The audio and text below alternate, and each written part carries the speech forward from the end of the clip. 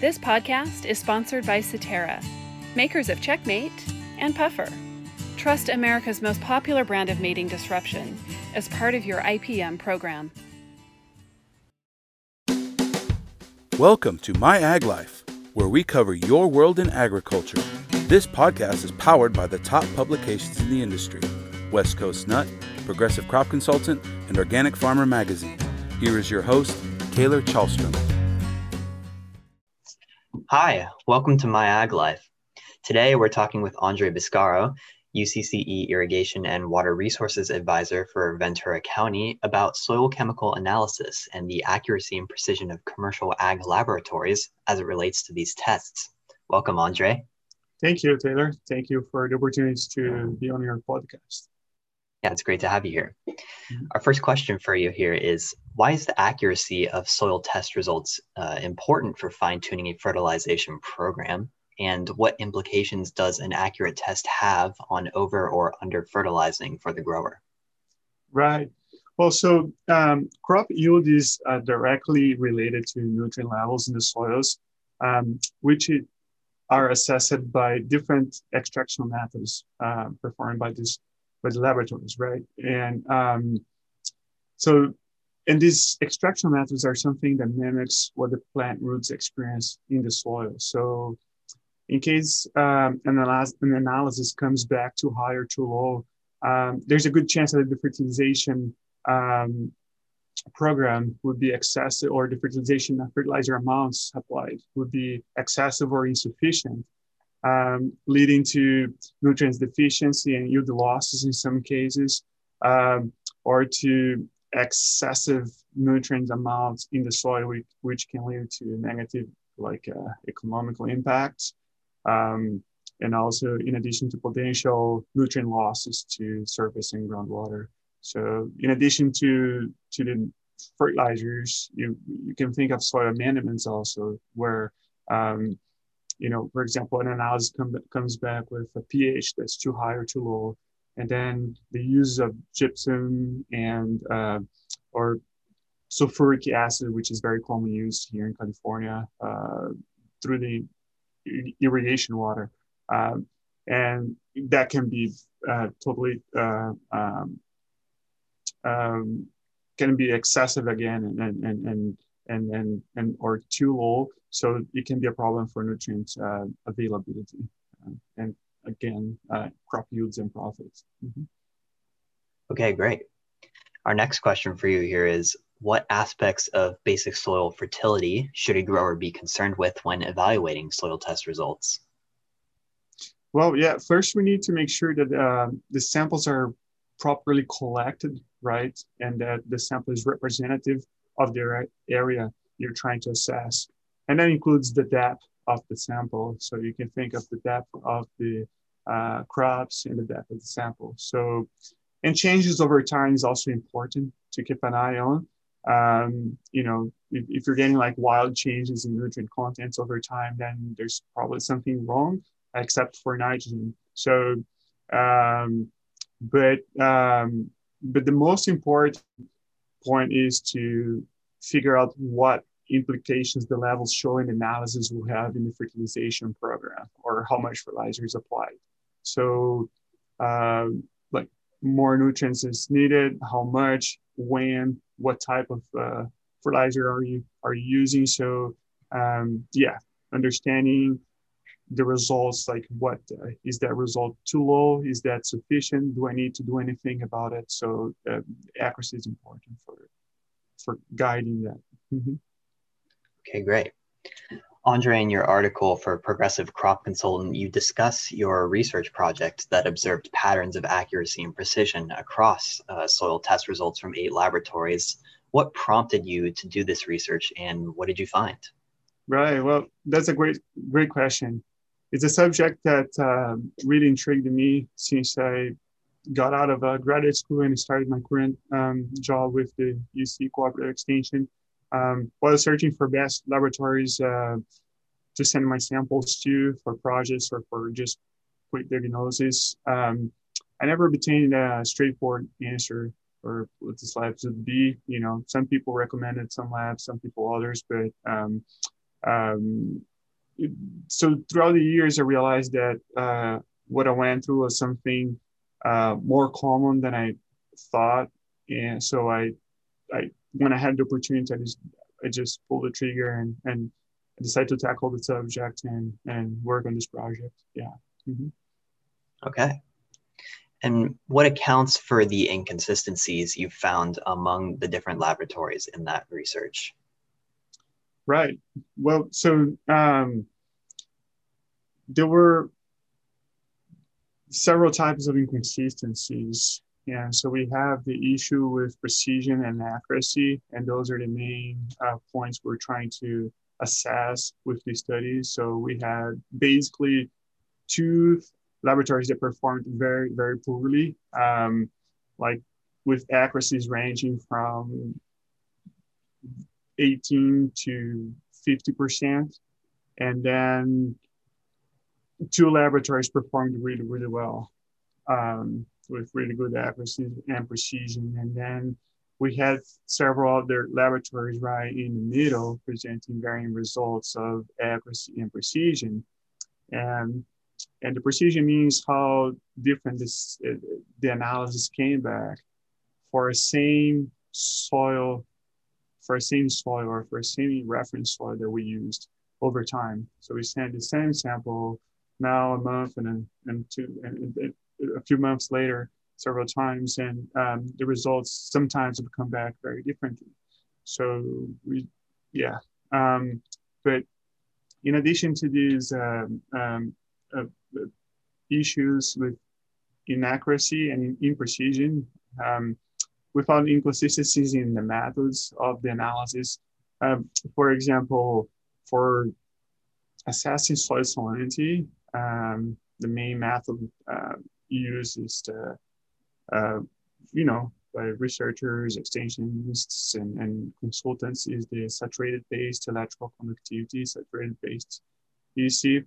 But we often found analysis performed by the 1-to-1 or 1-to-2 methods, which are proportion of distilled water and soils added. That sometimes can save time, but when it comes down to action, the thresholds are mostly set with saturated-based extract. But this is the type of intricacies that growers may not be so familiar with, and that's where the problem is when there is no consistency in this method. Some people may not understand why the consistency is important, and what are the methods they're using when they're looking at a specific number. Although they come out with the same unit, if they use different methods, that can be a huge can have huge implications on, in this case, how they manage salinity, or how they what sort of a leaching fraction they determine. So in addition to that, pH, for example, soils with pH that are more than 7, some laboratories reported in OLSEMP, and some other laboratories reported in Bray. So that can also be an issue. Inconsistency in how the methods were used, how they used the methods by the laboratories were reported in their websites. So, not all laboratories have that very clear. So it's confusing also for us. We're familiar with the topic to understand how they're doing what they're doing. Let me see here. So, well, reporting units, which is relative to the user, but it goes back to the point of, well, if we try to adhere to a method and a unit or certain units, it'd be a lot easier for us to discuss with our clientele these results and not having this thing of, often we're presenting results and people are familiar with ppms, but then others are familiar with mean equivalents, and others are familiar with pounds per acre foot of soil. So it can be challenging. So, but I believe that should resolve itself with time, but it'll be nice to see some consistency with that as well. And and in the interpretation of the results, right? So, and here I'm mostly referring to sufficiency and efficiency ranges, the sufficiency and efficiency ranges used by the laboratories. We often see graphs indicating low, adequate, and high, and we not always understand where that information comes from, but yep.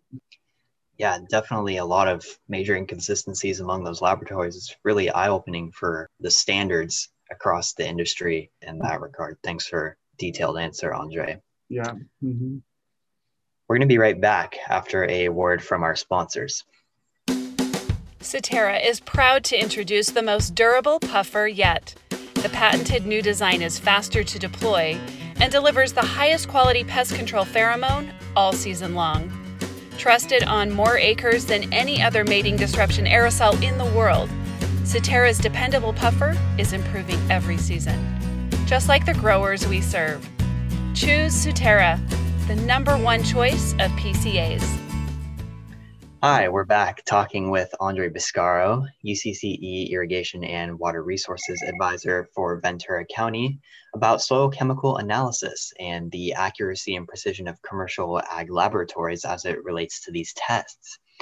Andre, getting back to the subject of consistency as it relates to soil testing in the lab, how can laboratories go about providing easy to understand and accurate results for growers? You know, are there universal methods that these laboratories can and should abide by? Right. Yes, they are. There are methods that are accepted as standards for the Western regions or for the United States. So most laboratories in here, they abide to the soil plant and water reference methods for the Western region, but which is a lot of it's based on the methods of soil analysis that's published by the American Society of Soil Sciences. So, yeah, and most labs are familiar with that and understand the main issues is to be consistent with those methods, right? Once you understand what methods we're using, we expect consistency, and then the labs, that's what they do. They train their staff and implement. And I mean, we hope they'll implement internal quality control programs, right? So they could check themselves and see how they're performing. But also having a proficiency program that's maybe run by a collaboration between the university or universities, laboratories and growers association, maybe, where all labs join permanently, not just when it's convenient. When they could join this program, that could be a solution. As it is, if a lab doesn't, as it is, a lab does not have to join a proficiency program nor show how accurate it is. So having a proficiency program that is run by different entities, and that, where the clientele actually recognize that as a standard and is important and request the laboratories to participate in that program, that I believe could highly improve the quality of the analysis performed by the laboratories. Definitely is important. Thanks, Andre. Mm-hmm. Our next question for you is, how can an accuracy and precision certification program for laboratories benefit these growers looking to test their soils? Right. Well, it can help them to achieve optimal nutrient management, optimum, overall chemical or the management of the chemistry in the soil, which will improve yields and profitability by providing accurate results to consultants, growers, and to us. All right. Andre, we have time for one last question here. Since accuracy and precision data for soil test results from different laboratories still isn't public information, do you have any recommendations for growers to best go about getting their samples tested right now? Yeah, that's an interesting one. So I suggest that growers and consultants reach out to cooperative extension advisors in their area and inquire about it. they can talk about which laboratories they believe are performing or they're doing a good job, and a lot of us will have a good idea of who the good players are, and so we can stick with those, and some may not be so well familiar, but they'll know people who are looking into the subject, and that's my recommendation. Great. A lot of interesting and insightful information about some of the inconsistencies found among these different commercial ag testing laboratories in the industry. Thanks for joining us today, Andre. Well, for sure. Thanks for the opportunity to share my work. And thanks, Taylor. Appreciate it. Mm-hmm. This is Taylor with My Ag Life, signing off. Thanks for listening. Subscribe for updates on new episodes, exclusive content, and more at myaglife.com.